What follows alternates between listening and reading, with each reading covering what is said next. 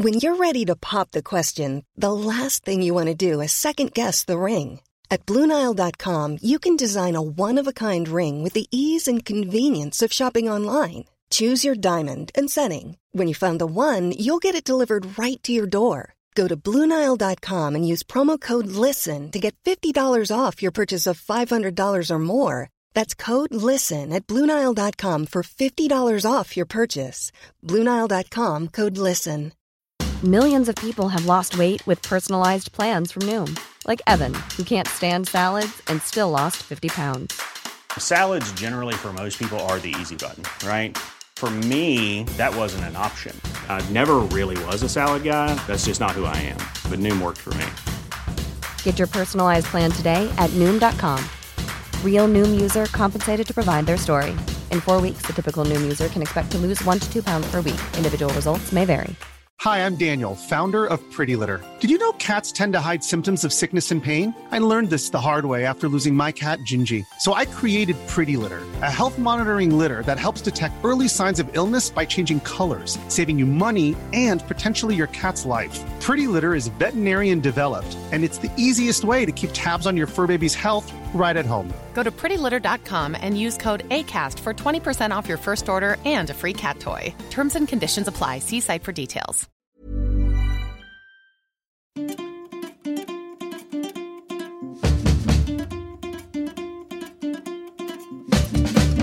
Vi har ronden här, avsnitt 83 med mig Christian Unge och Anders Tärnhag. Och så har vi Marit Helmin. Välkomna alla lyssnare. Kul att vara här igen, Christian, i din källare. Det är fint, det är sommar ute, syrenerna blommar. Du ser svintrött ut. Tack för den. Eller lite plufsig i varje fall. Ja. Det blev lite bättre då. Nej, men jag är svintrött. Jag har gått 2 nattjourer så att jag har väl på raken. På raken. Ja, men sen är det här dumma liksom att jag har gått natt och då börjar man ju sova dagen efter. Men nu är det vanlig vecka, måndag, idag var det onsdag och barnen råkar vara lediga. Så vi är hemma med barnen idag. Så vi fick åka till badhuset och höll på att somna i bastun. Då tänkte jag på dig, Marit, när jag låg där i bastun. Du skulle ha somnat, det är helt underbart. Ja, men barnen då? Jaha, nej. Den lilla detaljen. Den lilla detaljen. Nej, men så det är inget bra det här att ha massa grejer dagen efter jour faktiskt. Men några reflektioner kring apropå det där med jour att jag tycker att det är tyngre att gå jour nu. Alltså nu gick jag sån här mellanjour, det vill säga jag är på huset och tar hand om avdelningarna och så ansvar för akuten och går ner dit och tar hand om patienter om det är för mycket och sådär mycket. Men du börjar bli gammal, Christian. Ja, men jag har några teser. Är det därför? Det är väl en faktor. Ja, en faktor är väl kanske att du inte är så van. Alltså jag tänker om man liksom är i det hela tiden. Men du har ju haft ganska många år då du inte har haft sådana jourer, eller? Du menar, ja fast okej, men då tänker jag nog tvärtom att jag går ju ner på akuten och tar massa patienter. Jag är ju även där i bakjour så att säga. Nattetid? Jag är kvar på kvällen och natten liksom, om det behövs. Så det är inte liksom, du menar van vid att vara uppe på natten. Ja, för att det är inte så att det är jobbigt att ta hand om patienter. Det går ju snarast lättare. Liksom, nej, jag menar inte själva den medicinska handläggningen. Utan jag menar just, alltså jag tycker att en jour, det är ju liksom en teknik i sig. Det är ju som att springa ett maraton. Alltså man lär sig, och det där tänker jag att man vänjer sig av vid om man inte... Jag vet inte, jag har alltid gått jour och aldrig vant mig av, så jag har ingen aning. Men jag bara föreställer mig så. Men det var dit jag ville komma att de är, alltså alla sjuksköterskor som jobbar natt, jag är så imponerad. Men jag undrar då hur de gör första natten. För första natten tycker jag är svårt. Det är svårt att sova igen i förväg så att säga. Sova på dagen innan man ska gå på jour. Det är nog bara att ta det lite lugnt och sen bita ihop. Eller vända på dygnet. Brukar du liksom börja vända på dygnet ett dygn tidigare så att säga? Nej, för det första kan jag inte preventivt sova eller vila. Men för det andra så går ju jag, eftersom jag har så långa jourer, så går jag aldrig flera nätter på rad. Vilket jag skulle önska mig kunna göra. Ja. För då kan man ju verkligen vända totalt. Även om första natten kan bli svår så kan man vända totalt. Men eftersom jag går liksom 20 timmars jourer typ, eller 18 timmars jourer, så går inte det. Och då blir det liksom hela tiden vända av och vända på. Det tycker jag är det mest irriterande. Ja. För när jag jobbade natt under läkarutbildningen och just kunde gå flera nätter på raken, då tyckte jag liksom att andra, tredje natten blev lättare. För då har man liksom... Men sen är det mycket en fråga om att hur mycket kaffe man bälgar i sig. Och det finns liksom vissa toppar och dalar där under natten. Varje timme där 4-5, då är det väldigt tungt att stå på akuten och vara riktigt, riktigt trevlig. Liksom, och proffsig och allt. Hjärnan är inte riktigt med. Nej. Men just i natt då, just vid 3 så gick jag in, så var det ganska mycket patienter kvar på medicinakuten. Och jag var skittrött, men då bestämde jag för jag såg många patienter som hade legat länge.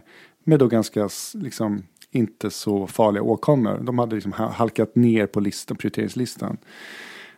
Och då så låg de sov på olika britsar. Men då bestämde jag för nu ska jag så jäkla trevlig liksom, när jag kommer in. Så jag började liksom, hej ursäkta, liksom, jag väcker dig. Jag är hemskt ledsen att du har fått vänta så länge. Och då märkte jag, alltså, har man börjat i den ändan, då är det då har man liksom bra förutsättningar för ett bra patientmöte då. Man börjar liksom lite över positivt. Ja, det där har varit så himla mycket diskussion om huruvida man ska...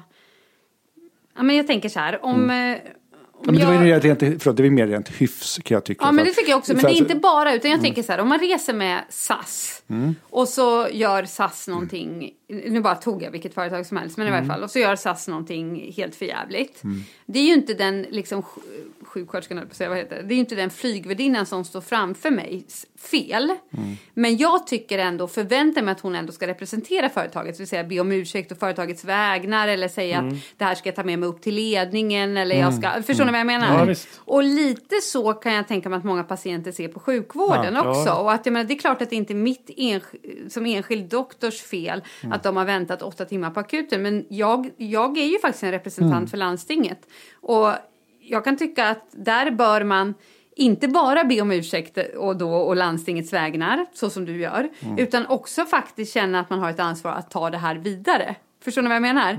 Men riktigt så är det inte, utan vi går runt och känner oss själva också som offer. För att det är ju väldigt jobbigt för oss också med den här väntetiden på akuten. Det drabbar ju även oss. Liksom. Förstår ni vad jag menar? Jo, jag tycker det är en intressant diskussion hur man ska hantera det. Jag vet folk som säger så här, man får den sjukvård som de politiker man röstar på. Liksom, lite där. Typ, jag röstade minsann inte på Alliansen. Så kan man ju inte säga till en inledningsfrasen. Nej, men jag kan förstå känslan att vilja säga så. För att vi är också jätteförbannade på systemet, men ja. Innan vi drar igång här på fullt allvar och öppna spjäll, vad det kallas. Lite återkoppling från förra avsnittet. Ja. Vi pratade lite grann om dofter på sjukhus. Vad som doftar gott och mindre gott. Ja, det verkade vara ett angenämt tema. Det var många som kände igen sig. Många kände igen sig som också jobbar på sjukhus. Och jag blev lite avundsjuk på sjuksköterskor faktiskt. Det här att när man hanterar läkemedel handgripligt och delar ut dem till patienter. Då liksom känner man ju vad de luktar. Ja. Och, du menar du smiter aldrig in i läkemedelsförrådet och står där och hänger? Ja, det kan jag göra. Men där luktar det väl liksom inget... Kanske doftar lite grann just där. Men det går inte att urskilja vad som är vad. Det är bara i rummet där. Men vi fick ju ett mejl från en sjuksköterska som beskrev att sondmat... Nej, inte sondmat. TPN. Ja, TPN var det. Nutriflex, det luktar äckligt. Kräks. Och insulin, det tyckte hon doftade jättegott. Du hade någon reflektion kring insulin? Ja, insulin, det minns jag liksom redan från, jag har en barndomskompis som är diabetiker. Så att jag liksom har känt insulinlukt i många år. Ja. Och det är väldigt speciellt. Och jag tycker inte att den är god och inte äcklig. Utan lukten är torr. Ja, mycket speciell. Jag skulle känna igen den på långt avstånd. Ja, det är intressant. Och hon tog även upp spironolakton, ett vätskedrivande läkemedel. Vad luktar det då? Mint, skriver Men där måste jag säga att jag blir förvånad. Jag tycker att det är ganska... Eller hur? Man tänker sig inte att en tablett ska lukta. Nej. Alltså jag menar, Nutriflex, det är ju liksom en infusion. Och Actrapid eller liksom insulin är ju också en lösning.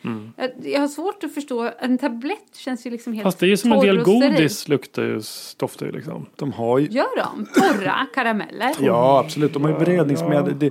Det är inte så... Alltså, jag kan tycka att komprimerade tabletter borde lukta mer än kapslar. Kapslar känns som att de luktar bara plast. Ja, men de luktar plast. Eller hur? Ja.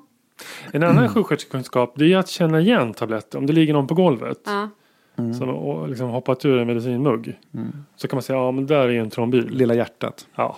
Finns det fortfarande? För förut när jag jobbade på akuten, det fanns det liksom som en stor telefonkatalog liknande FASS. Men bara med beskrivning på tabletters jag tror att det är FASS på webben. Nej, men det finns det, absolut. Det är så här, skåra och som det står RP på, det är spironolakton 250 eller 25 milligram. Det där är inte helt oväntat att vi står på akutrummet med intoxer, patienter som har tagit tabletter och vi vet inte riktigt vad det är och så tabletter i fickan eller någon kommer in i en jävla påse. Men jag lärde mig aldrig hur man skulle söka den där jävla nej, jag kan inte säga att jag vet exakt webbadressen men jag har stått flera gånger och så är det någon duktig som slår in det. Och det är ganska kul detektivarbete. Det är en skåra, den är cirka 1,3 centimeter, den är ljusblå, bla bla. Sen kan du liksom narrow it down till en tablett. För det står ju oftast initialer av något slag på tabletter. Har ni tänkt på det? Ja, det har jag tänkt på. RP någonting. Eller så här. Vad står de för? Nej, helt oklart. Det kanske står för företaget som producerar det eller? Eller deras namn på produkten. Det där kommer en farmaceut ringa in. Ja, just det. Det kommer göra. Nej, men det tycker jag, det får vi tacka för. Vad kul återkoppling. Absolut. Mamma, lita på mig. Pappa, lita på mig. Jag vet vad jag gör. Nu ska ni få svara på en spännande fråga. Jaså? Ni vet att om man skulle tvingas välja var man vill bli skjuten.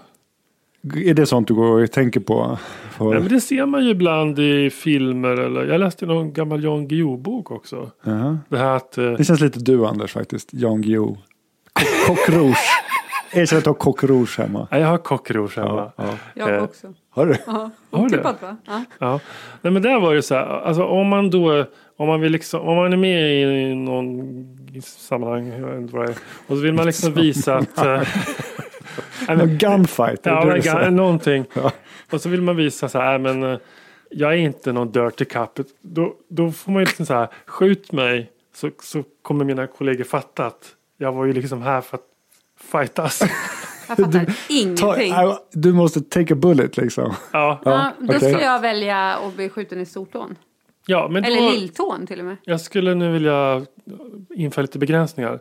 Du måste välja att bli träffad någonstans liksom på torson. Alltså bröst eller alltså inte buk. Extremitet. Nej, så arm och ben, det får du inte välja. Okej, alltså bara bröstkorg och buk, det är det du pratar om. Okay. Det är ett tv-spel på något sätt. Ja, men du behöver ta emot ett skott liksom. Okay. Vi säger att det är ett finkalibrigt vapen och det är ingenting som liksom splittrar upp i kroppen, utan det är liksom en kula som går in bara. Får jag svara då? Ja. Så det är premisserna. Man ska ta en kula någonstans där. Är det tuff kan du ta två. Det känns ju som att... Ofta skjuter de ju så här, två. Men okej. Men det är en. Ja, en. Då vill jag bli skjuten i interkostalrum 2 höger sida. Vad fan högt upp till höger på bröstet har märkt. Men gud, det hade... Ja. Det var precis vad jag tänkte. Nej, nu får du välja något annat. Du säger höger här uppe i bröstkorgen. Okej. Ja. Alltså på vänstra hjärta, höger. Okej. Kort kommentar bara. Det är ju det givna valet. Jag håller med lite om det. Men då vill man en through and through som de brukar säga. Den ska gå in och så ut. Man ser utgångshålet. För då tänker man så här, inte det finns egentligen inga stora kärl. Det finns interkostala artärer och det finns väl vena asugos som går där på. Så det finns små kärl under revbenen. Jag menar att du får punkterad lunga, det får du ju. Det får man ju. Det får man ju. Annars skulle man kan få en lungblödning såklart. Annars så skulle man ju skjuta högre upp. Men varför jag väljer att inte skjuta högre upp, det är ju för att då kommer man ju nästan upp på halsen där alla stora kärl ligger. Det känns ju värre. En punkterad lunga kan man ju överleva med liksom en blödning i arteriesubclavia eller någonting. Högre upp och längre ut, då plötsligt riskerar man att skada axelled och nervplexus. Alltså nerverna och kärlen ut i armen. Med bestående men för resten av livet. Så det känns inget bra, eller hur? Så det är på något sätt så liksom att här uppe i höger sida av bröstkorgen, lunga, högt upp i lungan, där är det bara luft. Det är inte så många kärl och nerver som kan skadas, det är det vi säger. Men jag visste att ni skulle säga det här. Det känns men lite, jag tänkte det här måste vara givna valet. Men för det är ju ganska många filmer där de får en kula där och sen så fast jag tycker påfallande många filmer och även Jan Guillou-boken, de siktar mot axeln, alltså axelled. Det tycker jag verkar mycket sämre. Siktar de mot Nej, men blev liksom... Du menar att det blir ett skott där? Ja. Men okej, det är klart att det kan bli en sammanfallande lunga som du säger, men det kan man överleva. Och få ett drän där. Så, ja. Men då måste jag hitta på en annan alltså. Nej, men plats 2 då. Om vi säger att ni får inte välja den platsen. Den är tagen. Man får inte skjuta från bakifrån och samma ställe. Nej. Har man tillgång till momentan sjukvård? För då skulle jag kunna tänka mig att bli skjuten i mjälten också. Alltså, jag skulle kunna tänka mig att bli av med min mjälte. Det är en relativt enkel kirurgiskt ingrepp. Men jag kan ju förblöda om inte. Du kommer blöda som en gris. Jo, men om jag har tillgång till momentan sjukvård så skulle jag kanske våga mig på det. Jag kan tycka. Så alltså ett skott strax under vänster revbensbåge. Men då gäller det ju liksom att de träffar rätt så det inte blir ovan och rakt i hjärtat. Den känns ju inte så kul. Och inte för långt inåt mitten på magen. Nej, och verkligen ingen tarm då som går sönder. Då får du pankreas som går sönder. Ja, man vet ju inte. Det kan ju ligga tarm framför mjälten också. Det känns ju halvkul. Ja, och det är klart att du kärl. Det är klart att du tänker folk, men det är klart att du har kärl till mjälten. Men Jo, men då kan man ju ligera av. Ja, jo. Jag tycker det är ganska bra val. Jag har det på min plats 4. Men jag har inte fått säga. Nu har hon tagit 2. Då får jag 2. Ja. Jag kan tänka mig att det skulle vara ganska coolt att bli skjuten rakt in i buken. Men att den liksom passerar, den touchar aortan, alltså kroppspulsådern. Alltså den utanför, men den skadar inte kroppspulsådern. Den går bara rakt och sen så passerar rakt bak och missar också ryggmärg och så. Är du med? Precis 3 centimeter höger om naveln. Men inga tarmar, ingenting. Jo, men Christian, nu är det ju väldigt teoretiskt. Ska du då liksom säga till en skytt, sikta någonstans strax ovan naveln på mig? Nej, det är de där tarmarna, absolut inte tarmskada. Nej, men så här. Det vill man inte det du snackar om centralt i buken, det tycker jag verkar vara livsfarligt. För där har du liksom stora kärlen och du har liksom ryggmärgen. Men nu var jag lite mer i andra ändan av spektrat att tänk att överleva den. Att de verkligen, man missar alltihopa. Jaha. Det var inte dina spel, jag förstår. Nej, det var inte riktigt så. Okej. Men, gud, nu har ni tagit mjälten och där upp. Ja, men vadå, då är det egentligen lägre ner i thorax. Alltså thorax, nu ska vi se. Du tänker där. Alltså jag är lite inne på att nu måste vi välja mellan höger eller vänster fossa. Jag tänker också att vi ska ner i ljumskarna nu och gräva. Långt ner till magen. För du tänk dig längre ner i thorax. På vänster sida, nej, där har vi hjärtat. Nej, hjärtat. På höger sida, då har du levern. Och så diafragma, blir inte kul om det blir kommunikation mellan buk och thorax. Nej. Jag fick inte bli skjuten liksom rakt in i höger lunga. Höger fossa. En ileocekalsektion. Är det så farligt? Ja, men alltså vänster sida, sigmoideum. Den kan man väl klara sig utan. Ja, då får du en stomi. Det spelar väl ingen roll om det är höger eller vänster fossa, alltså en ljumsktrakt så att säga. Det är väl lite högre än ljumsken. Ja, nej men precis. Det var väl ingen skillnad där egentligen. Nej, det vet inte jag. Vilket som man skulle välja. Det måste man prata med en kirurg. Men du säger att mjälten var på 4:e plats. Och då kom de här fossorna högre. Ja, jag tar dem för. Men alltså, okej. Vill du hellre ha en stomi än sakna en mjälte? Det där är infektionsläkaren som pratar. Du är livrädd för pneumokocker eller någonting. Och nej, absolut inte. Men jag tänkte inte på att man liksom blev skjuten i princip på en operationssal. för att, det var du själv som sa ja när jag frågade. Jag vet det, men när jag tänkte på plats 1, 2, 3, 4 då tänkte jag inte att man momentant skulle liksom få blodtransfusioner och opereras på en gång. Nej, men att liksom bli skjuten ut i öknen utan tillgång till sjukvård, då är det egentligen bara höger, som den första varianten, högt upp höger lunga. Så man kan liksom överleva. Fast, det kan ju bli en ventilpneumotorax när det blir övertryck och så dör man. Ja. Men du vill ju inte bli skjuten i buken. Nej, men jag bara menar att det är inte heller en garanti. Så här, helt enkelt. Det här verkar vara en väldigt farlig lek. Det finns inga garantier. Ja, det är bara vart man än skjuter, punkt. Nej, så är det. Nej, det är bättre med lilltån som du sa. Men håll med om, har ni tänkt på det här någon gång? Ja, jag brukar tänka. Jag tänker ganska mycket på den när jag skriver mina deckare. Ja. Liksom, vad man... I min 3:e bok så är det ju liksom, vad kan man överleva lite MacGyver-kirurgi som är trovärdig. Men jag har tänkt på, jag är ju inte liksom deckarförfattare. Nej. Och man ser det ju ibland i filmer och läser om det i böcker och sådär. Så att jag tror folk tänker på det här. Ja, därför att som du började, alltså uppe i bröstkorgen, lungan, så där, det är vanligare då i liksom litteratur och film. Buk känns det så att man sätter en kula i buken så kommer man därifrån och så kommer patienten blöda ihjäl eller dö snart. Känns det inte så? Gängvåld. De sätter den i buken. Upp blod ur munnen också. Ja, precis innan de dör. Ja, det är det. Kula i buken och så blod i munnen och så dör. Är de skjutna i esofagustrakten? Ventrikeln på något sätt blöder upp då? Jävligt oklart, vet inte. Eller? Vet inte. Det har de inte tänkt igenom riktigt, tror jag. Nej. Det är med att det ser liksom... Det ser bra ut med blod. Ja. Jag såg väldigt många skottskador i buken när jag jobbade i Jemen. Det var ingen som kom med blod ur munnen. Nej. Men de du såg som var liksom ned till i buken då? Höger eller vänster fossa? Vad var erfarenheten där? Liksom gick det...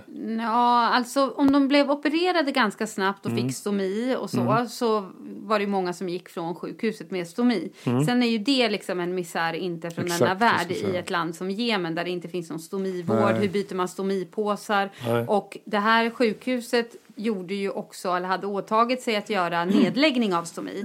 Alltså så att man kan koppla ihop tarmen igen när allting har läkt någon månad senare. Men de hade aldrig tid. Mom deserves the best, and there's no better place to shop for Mother's Day than Whole Foods Market. They're your destination for unbeatable savings, from premium gifts to show-stopping flowers and irresistible desserts. Start by saving 33% with Prime on all body care and candles. Then get a 15-stem bunch of tulips for just $9.99 each with Prime. Round out Mom's menu with festive rosé, irresistible berry chantilly cake, and more special treats. Come celebrate Mother's Day at Whole Foods Market. Hiring for your small business? If you're not looking for professionals on LinkedIn, you're looking in the wrong place. That's like looking for your car keys in a fish tank. LinkedIn helps you hire professionals you can't find anywhere else, even those who aren't actively searching for a new job but might be open to the perfect role. In a given month, over 70% of LinkedIn users don't even visit other leading job sites. So start looking in the right place. With LinkedIn, you can hire professionals like a professional. Post your free job on linkedin.com/people today. Hey, Dave. Yeah, Randy. Since we founded Bombas, we've always said our socks, underwear, and T-shirts are super soft. Any new ideas? Maybe sublimely soft. Or disgustingly cozy. Wait, what? I got it. Bombas. Absurdly comfortable essentials for yourself and for those facing homelessness. Because one purchased equals one donated. Wow, did we just write an ad? Yes. Bombas. Big comfort for everyone. Go to bombas.com/ACAST and use code ACAST for 20% off your first purchase. Med det. För det var hela tiden nya krigsskador. Så det är liksom den här planerade verksamheten, den uteblev. Så det är ju inte kul på sikt, menar jag. Nej. Men däremot var det ju de som, där det verkligen blev full perforation och det var liksom bajs i buken. Och de fick ju dag 3 eller någonting, typ en blodförgiftning av det här. Och det överlevde man inte i Jemen. Nej. Det finns liksom inte avancerad intensivvård. Det finns inte stöttning när blodtrycket faller och så vidare. Nej. Det finns inte respiratorer, så att det var ju misär. Medan de som blev skjutna i lungan, även de som fick liksom större blödningar i, vad heter det? Lungsäcken. De var ju ganska lätt åtgärdade med att man la in ett drän. Och det kunde man göra till och med inte på operation utan liksom på direkt när de kom in på akutrummet. Däremot så de som fick skador på, nu ska vi se hur jag kan säga det här då. Luftträdet? Nej, det heter inte det. Bronkträdet, vad heter det? Det heter luftrören liksom. De mindre luftrören. Eller en stor blödning som sen blev liksom en infarkt, alltså syrebrist i lungan så att vävnad dog. De blev ju väldigt dåliga i sin andning efter några dagar. Och de gick ju inte heller att vårda eftersom det inte fanns avancerad sjukvård. Nej, okay. Så att där var det också några som dog.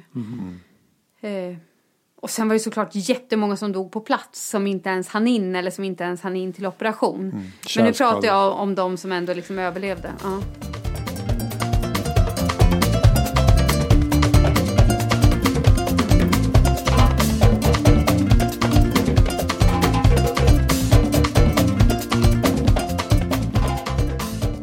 Okej, nu ska vi köra ett patientfall. Patientfallet är jag. Ja, du satt på en tokig filthatt. Ja.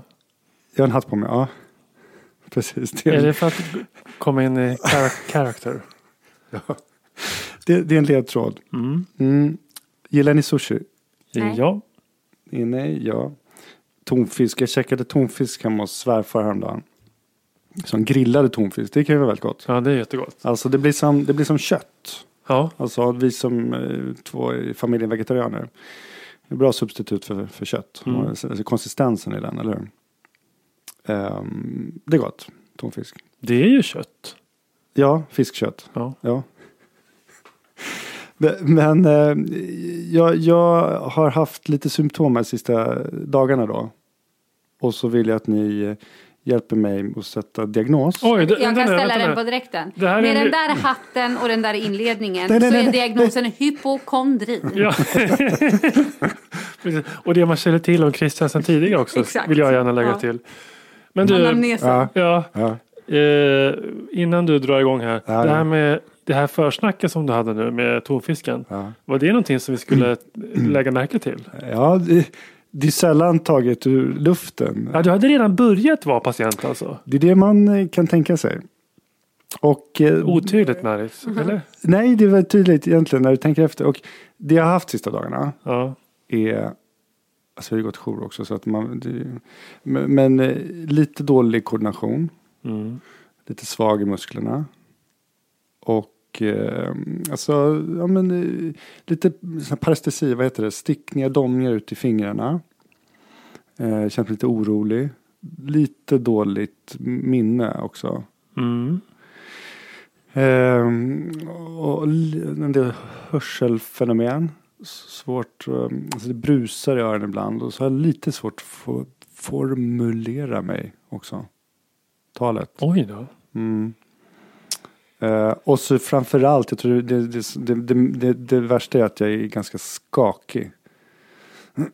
Och så har jag haft lite rosa fötter. Jag har tyckt att det är lite rosa. Alltså jag kan ju bara erkänna här och nu, jag är inte blivande Dr. House, jag har ingen jävla aning. Nej, är det någon tungmetallförgiftning? Nej, men vänta, för bara kort, innan du drog in de rosa fötterna i det här, då lät ju väldigt, jag tyckte det var väldigt ospecifikt. Det var inte jättemycket, det var många olika symptom, men allt det där kändes ju nästan som något som skulle kunna vara inifrån din själ liksom. Ja, just det. Det var mycket panikångest-ekvivalent i det här. Ja. Du tycker det passar på mig och just nu? Ja, eller att du är trött, eller att du drack för mycket den sista tiden här. Och... Alkohol? Ja. Jag bara hittar på ja. Men de rosa fötterna, där blev det ju plötsligt. Där blev det ju plötsligt lite hallucinogen. Ja, nu undrar man vad som är på gång. Du hänger kvar vid din ursprungliga diagnos, Marit? Nej, så på riktigt, jag har ingen Nej, jag har tungmetallförgiftning eller någonting sånt, tänker jag. Ja. Jag vet inte, jag kan inte de där så bra, men... Nej. Känns som att det skulle kunna... Skulle det vara mycket det i hans tonfisk då, eller? Ja, precis. Som sagt, det var inte taget ur luften där med tonfisk. Jag vet inte vad de lever på. Småfisk såklart. Vad lever tonfisk på? De lever på... De är högst upp i näringskedjan. Ja. Exakt. Det vill säga att då ackumuleras väl typ gifter. Bra. Åt du mycket tonfisk också? Och kopiösa mängder. Ja, det gjorde det. Ja. Och det här var tonfisk. Du åt nästan en hel tonfisk. Och jag kan säga så här, jag åt en tonfisk, halva tonfisk, och den är som sagt högt upp i näringskedjan. Jag hade lika gärna jag hade kunnat få samma symptom om jag hade ätit haj eller marlin eller någon annan sådär högt i näringskedjan. För de käkar ju mindre fisk, etc. Så ni lägger ihop, ni är ju Dr. House här, det hör man ju. Marit var inne bara spontant på några tungmetaller. Får vi Men hur diagnostiserar man det? Ja, det är nästa fråga. Men sen har ni ju sista ledtråden rakt framför er. Hatten. Ja, men hatten, exakt. Har ni hört talas om Mad Hat Disease? Nej. Ni har sett Alice i Underlandet? Nej. Lite så här psykotisk karaktär i Alice i Underlandet. Och den sägs vara inspirerad av just hattmakarna på, vad kan det ha varit, inte vet jag, 1800-talet. Så när de beredde liksom filten och så gjorde det av kaninen och så, alltså för hatten, så använde de kvicksilver. Använde kvicksilver på något sätt som stärkte det här liksom, så att det blev stärkt. Och då kan man få den här symptomen som du har. Och då får man det som jag beskrev, nämligen kvicksilverförgiftning. Oj! Ja, det var svårt. Men alltså, jag måste... Eftersom ni inte säger att ni är imponerade av mig så måste jag säga att jag är imponerad av mig själv. Jo, men Märit, du var jätteduktig. Tack. Men eretism kallas det, alltså hela liksom symptombilden. Eretism. E-R-E-T-H-I-S. Och vad är mekanismen bakom rosa fötter? Ja, det var faktiskt en bra fråga. Men det ingår i en lång lista på alla de där diffusa symptomen som jag pratade om. Men jag måste säga en sak. Alla de där symptomen är ju som ni säger, det kan ju vara allt och ingenting. Alltså, det finns ju många saker som det stämmer in på. Men förlåt, var det sådana symptom man fick om barn tog sönder termometrar förut och råkade få i sig kvicksilver? Ja, men det är möjligt, alltså kvicksilver som kvicksilver. Eller hur, det var ju liksom man skulle prata om att det var farligt att ha kvicksilvertermometrar. Men det kanske inte låter som att man behöver få i sig så mycket om du blir sjuk av en tonfiskmåltid bara. Ja, men mängd, och nu, det här med tidsaspekten, jag vet inte om det, nej precis. Men låt oss säga att man misstänker det här, hur konfirmerar man sin misstanke om diagnosen där? Kan man ta något prov? Ja, det kan man göra. Man kan mäta kvicksilvernivåer i blod, eller? Precis. Eller i urin? Nej, jag läser faktiskt innantill. Helblods mercury concentration. Alltså man mäter blod. Och eller vad är behandlingen? Finns det någon behandling? Ja, prevention. Chelatterapi. Ja, så någonting som kelatbinder. Något som kelatbinder. Penicillamine, Deep-Mercaprol. Ja, det finns en del. Så jag vet inte om det finns på Miva där du jobbar i någon kyl. Nej, det måste man. Jag vet inte. Kanske. Men det går säkert att beställa. Men det här är ingenting som någon har väl sett centralt, eller i verkligheten? Nej, jag har inte sett det.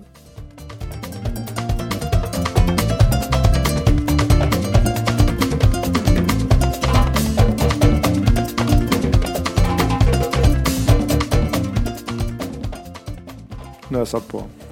Oh no. Hörrni, jag skickar er en krönika. Läser ni den? Krönikan om värdegrunden. Ja. Var den från sjukhusläkartidningen? Sjukhusläkaren, ja det var det. Ja. Det var bra. Ja, du tyckte det? Ja. Kort och koncis. Inom sjukvården och på de flesta sjukhus så pratar man väldigt mycket om värdegrund. Och om jag har förstått rätt så gör man det i samhället generellt. Att liksom skolor tar fram och kommuner tar fram värdegrund och polisen och så vidare. Ja. Nu minns jag inte något aktuellt från de senaste åren, men för några år sedan då tror jag det var när jag jobbade på Danderyd, skulle tas fram någon värdegrund och det skulle liksom diskuteras och det var möten och det kom förslag och hit och dit. Och det kändes aldrig som att någon var särskilt engagerad. Det kändes som det var liksom ett påbud uppifrån och man förstod inte riktigt vad det här var och så blev det liksom några floskler till i ord om liksom så här effektivt, säkert och vänligt. Ja, just det. Typ. Det är ofta väldigt bra, fina ord. Jo, fast liksom helt tomma. Men det är sällan ord som man tycker så här, vilket puckat ord, varför valde de det? Nej, precis. Men innan vi började prata om ordet värdegrund, då gjorde man ju samma sak fast det hette någonting annat, kan jag tänka mig. Typ vår vision är, eller inte motto kanske, men man måste ju ha gjort såna slogans tidigare också. Vad den här krönikan gick ut på var väl att på något vis förmedla varför det liksom inte finns någon förankring i värdegrundsarbete inom vården. Så uppfattade jag den här krönikan. Och hans tes var då att det här känns helt liksom känns som att det är skapat av administrativt folk långt ifrån golvet. Och att vi som är sjukvårdspersonal som har en utbildning, vi har ju en jättetydlig värdegrund. Det är ingenting som behöver liksom kommas på eller liksom formuleras, utan vi har ju våra yrkesetiska riktlinjer. De kan vi allihopa. De kanske ska diskuteras mer i och för sig. Ja, och diskuteras huruvida det system vi har idag möjliggör att vi arbetar utifrån våra yrkesetiska principer.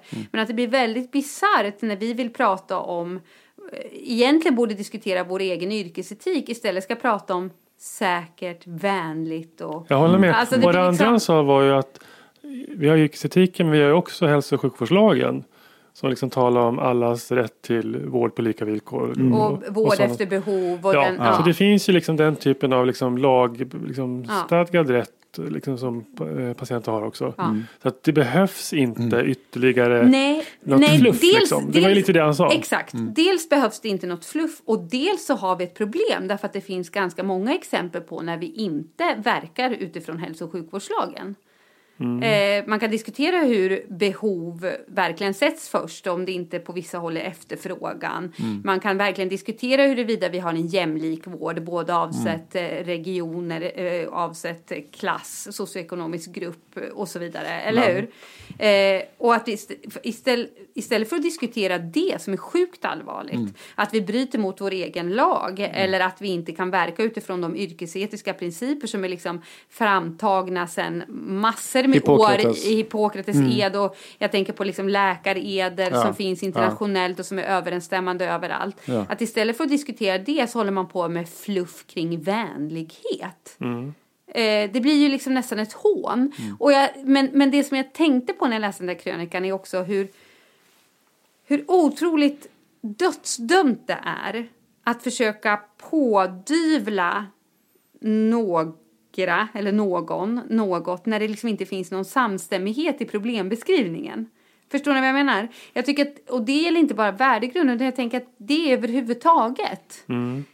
Att man pratar om att men nu tycker jag liksom att det finns någon stämning om att nu ska vi alla liksom bita ihop och kämpa här för vi har en krissituation. Så nu hjälps vi åt och liksom över sommaren så att det här funkar trots alla vårdplatser som är nedstängda, trots liksom misär på akuten i väntetider och så vidare. Och så försöker då liksom ledningen skapa någon typ av så här teamkänsla. Vi är i kris, nu försöker vi liksom solidariskt här. Men den här krisen, vad är det egentligen? Det är ju inte ebolautbrott. Det är liksom inte en jordbävning. Utan det är fruktansvärt dålig arbetsgivarpolitik sedan massor med år tillbaka. Det är inte en gemensam kris. Det är ingenting där vi i solidaritet med då arbetsgivaren ska ställa upp. Nej, du är inne på att det här är ett managementproblem liksom. Ja, en ett arbetsgivare. Ja, precis. Alltså förstår ni vad jag försöker säga? Jag förstår vad jag ska säga. Får jag bara återgå till det du började med att säga. Vi tycker att vi har Hippokrates ed och vi har våra liksom, principer. Och vi borde diskutera dem, våra grundtankar kring sjukvård. Ja. Och då vill jag bara komma tillbaka. Varför, vad tror ni är idén om att liksom, varje landsting, varje sjukhus har sin värdegrund? För det här är ju olika. Vi åker till Gävle så har de några andra såna här fina ord. Vet ni vilka Karolinska sjukhusets värdegrund är förresten? Nej. Men det här med vård i världsklass, det är nog Karolinska slogan. Ansvar, medmänsklighet och helhetssyn. Patienten först. Ja. Och så skrattar vi. Varför skrattar vi? Men varför det känns som att den inte är förankrad.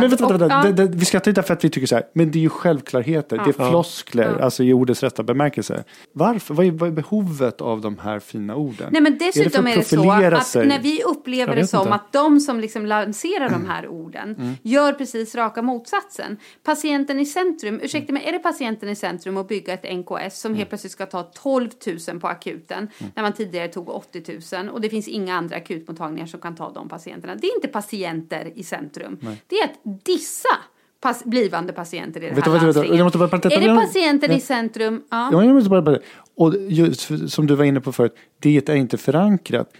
Vi hade massa idéer på golvet kring utvecklingen av NKS. Och jag vet inte vad den har hörsammats. Till exempel det här med enkelsalar. Ja. Vi var flera som på tidigt sa att det här kommer inte funka. Nej. Det kommer vara för personalkrävande. Det är inte förankrat i den sjukvård vi bedriver. Jag satt i en grupp för 5 år sedan och skulle utveckla sån här intermediärvård på Huddinge. Och då var vi tvungna att förhålla oss till NKS-standard. Och jag satt och vi skulle då diskutera tillsammans med HIA, hjärtintensivvården, och slå samman där. Och jag sa det här kommer absolut inte. Jag drog mig ur den gruppen till slut. Och vad gör de nu? De spenderar 100 000 kronor, antagligen miljoner kronor på att slå ut väggar mellan enkelsalar på NK. Är inte det ett hån? Jo, jag tycker också att det är ett hån. Jag minns till och med. Jag förstår att det satt med människor i de här mötena. Jag satt på möte på Thorax 2013. Det är 4 år sedan nu. Då sa alla som jobbade där med samstämmig röst, ni kan inte göra enkelsalar på Thorax-intensiven. Och igår läste jag idén att nu ska man då riva de här salarna. 4 år senare, post festum.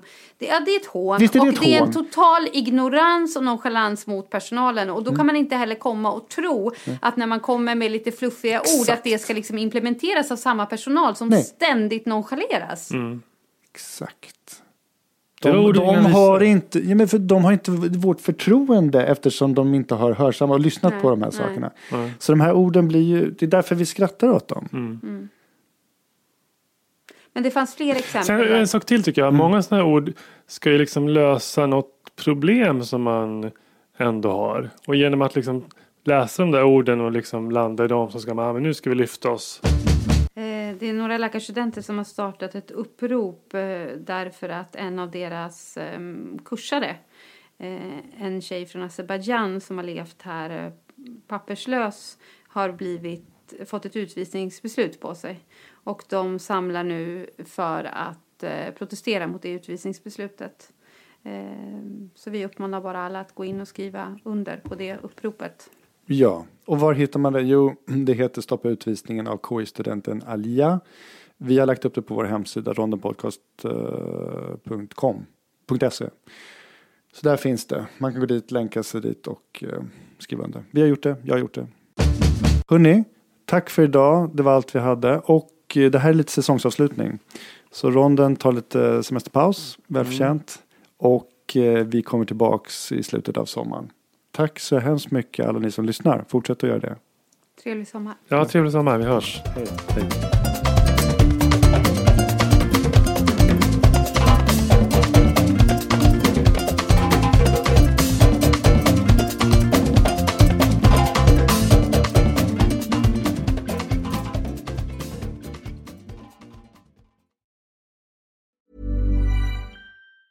Mom deserves the best, and there's no better place to shop for Mother's Day than Whole Foods Market. They're your destination for unbeatable savings, from premium gifts to show-stopping flowers and irresistible desserts. Start by saving 33% with Prime on all body care and candles. Then get a 15-stem bunch of tulips for just $9.99 each with Prime. Round out Mom's menu with festive rosé, irresistible berry chantilly cake, and more special treats. Come celebrate Mother's Day at Whole Foods Market. When you make decisions for your company, you look for the no-brainers. And if you have a lot of mailing to do, Stamps.com is the ultimate no-brainer. It streamlines your processes to make your business more efficient, which makes you less busy. Mail checks, invoices, legal documents, and everything you need to keep your business running with Stamps.com. Seamlessly connect with every major marketplace and shopping cart. Schedule package pickups and see your cheapest and fastest shipping options from different carriers. With rates up to 89% off USPS and UPS rates. And with the Stamps.com mobile app, you can take care of mailing and shipping wherever you are. Make the same no-brainer decision as over 1 million other businesses with Stamps.com. Sign up with code PROGRAM for a 4-week trial, plus free postage and a free digital scale. No long-term commitments or contracts. That's Stamps.com. Code PROGRAM. When you need mealtime inspiration, it's worth shopping Kroger, where you'll find over 30,000 mouth-watering choices that excite your inner foodie. And no matter what tasty choice you make, you'll enjoy our everyday low prices, plus extra ways to save, like digital coupons worth over $600 each week. You can also save up to $1 off per gallon at the pump with fuel points. More savings and more inspiring flavors make shopping Kroger worth it every time. Kroger, fresh for everyone. Fuel restrictions apply.